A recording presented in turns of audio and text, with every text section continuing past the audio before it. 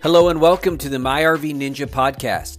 I'm your host, James Upham, your lead RV ninja who helps you karate chop your way into the RV lifestyle. It is my belief that everyone who buys RVs should be empowered with all the tools necessary to receive a great price and a great experience.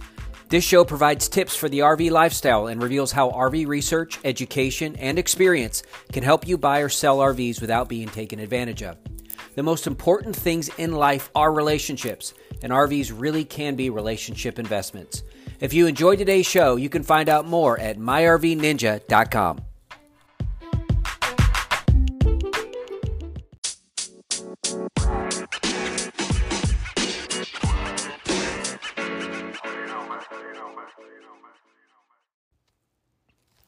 Hey there, everybody. James here, your RV ninja at myrvninja.com and myrvbroker.com. Hey, today's podcast is going to be, we'll see how long it goes. I just wanted to go over a few things with you that might help you avoid costly mistakes when you're looking to buy your next RV from a private party seller. This is something that I do a lot on my broker side of the business where I'm helping scores of clients really not only find a good deal, negotiate for them, but also advise them and provide opinions, but most importantly, provide consultation and advice on what to not do as much as what to do. So when you are looking at purchasing an RV, I got to tell you, the used market right now is still so wacky. It's amazing.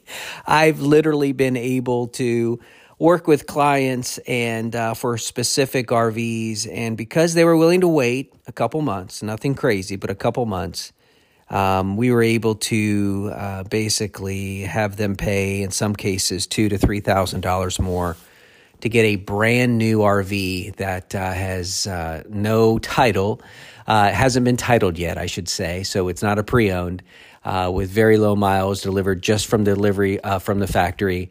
And in some case, there was a 2019 with about 30,000 miles on it versus a 2022 with just factory delivery miles on it for about $2,500 to $3,000 more. So, not to harp on this again necessarily, but just as a little reminder that when you can be patient, patience is not only a virtue, it is the key in this market to getting a good deal. Some people are patient, and they wait, and then that works against them because, by golly, the next time they see the unit they're looking for, they're going to buy it. They don't care how much it costs. And then, like I said in the last episode, in about 18 months, when we start to see supply chains start to catch up, that's kind of where I'm thinking it's going to be, but it could be as early as this year. But I would definitely think by the next 16 to 18 months, we're going to start to see some stability. We're already seeing a little bit of that, but people just can't wait. They just can't wait. They're thinking about this summer's vacation, not next summer's vacation. And there's going to be a whole lot of upset people out there. But back to the private party sale. There's some really great websites out there, RV Trader, RV Universe. I mean, gosh, there's a ton of them. Of course, every dealer has a list of inventory, used inventory, what they have anyway. And you can just search the globe and spend countless hours looking for something after you determine what it is that you're looking to buy. And then on some of these sites, of course, you're not working with the dealer, you're working with a private party. Now, the thing that you need to be aware of is that a lot of times, without even asking, a buyer will come in and find something, especially if that's a hot item, a hot RV, and they'll willingly just put out a deposit and say, you know what, I need you to hold this for me. Please, can I send you a check? Can I wire you some money? Can I do this? Can I do that? Can I give you a credit card? Whatever it is, let me give you some money to hold this for me. And the problem with doing that is that there is very little recourse against that seller in case they decide to rip you off or they decide to sell it to somebody else. It's very difficult to get that money back. Now, with a dealer, that's a different story. A lot of dealers are trying to enforce, of course, this whole non-refundable BS. I would be very cautious to sign anything that's going to say that I can't get my deposit back. But even if you do, or even if you have, I would tell you that is very hard to enforce. Most states are very the consumer laws and the protection laws will go in your favor. But, I think that you should be cautious there. But you at least have much better chance of getting your money back than you will with a private party. So here's my tip for the day. If you're going to go ahead and purchase from a private party, there's two things that you should absolutely do. One of them is get it inspected before you make any kind of final arrangements to wire, pick up, purchase, cashier's check, whatever that situation is. You got to get it inspected, right? And some of the inspectors won't check the engine. So if it's an older unit, you got to make sure that you can bring it somewhere to check the compression on the engine, make sure that it's been serviced at the right intervals, etc.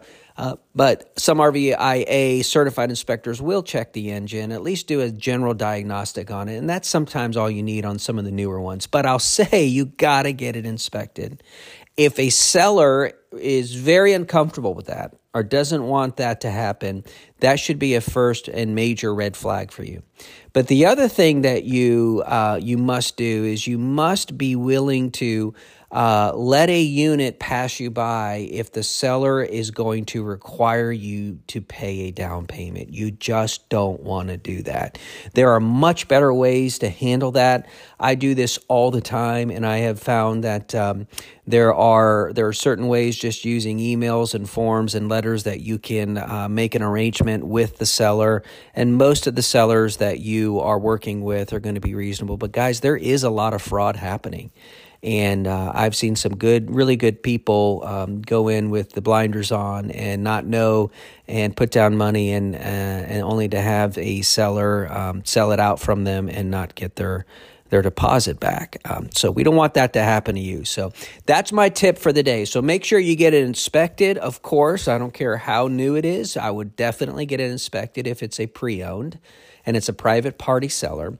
And the other thing that I would encourage you not to do is work out arrangements where you don't have to put a deposit down. The other thing is that if you were to go and run and put a deposit down, then you were to go and get an inspection, and the inspection comes back with all kinds of problems. Well, there could be an issue there with the seller saying to you, sorry about your luck there, James. But it wasn't my fault that, you decided to pull out of this because, you found some problems with the inspection. Listen, I almost had that thing sold twice. I took it off the market for you, so I'm keeping this money in exchange for that. You just don't want to do that. So here's what I always recommend. You have an arrangement set up. Now, if you're going to pay for an inspector to inspect the RV, that is the first indication for the seller that you're a serious buyer. That is usually enough. But if they do want to make sure that, hey, if this is, I always recommend that the seller, tell the seller, listen, I appreciate the fact that you're letting me do this. I hope you know how serious I am. Put all this in writing, et cetera, et cetera. Hey, I'm not asking you to take off the ad. I'm not expecting you to stop, advertising this unit because, there's risk for you there. But what I am asking for you to do is to have an agreement with me that you're going to let me review the results before you're going to sell it to somebody else and give me the first right of refusal if there's something wrong with the inspection. And most sellers are okay with that. If they're not okay with that, then that could be a really good indication for you that even though you might really love the unit, that there could be a bigger problem there, and you just don't want to go down there. You want to have a good RV experience, especially if it's your first time buying one. Hey, I hope that helps. If there's anything else I can ever do for you, please don't hesitate to reach out my way, and I look forward to seeing you guys out there on the RV trail. Take care and get out there and RV. Take care.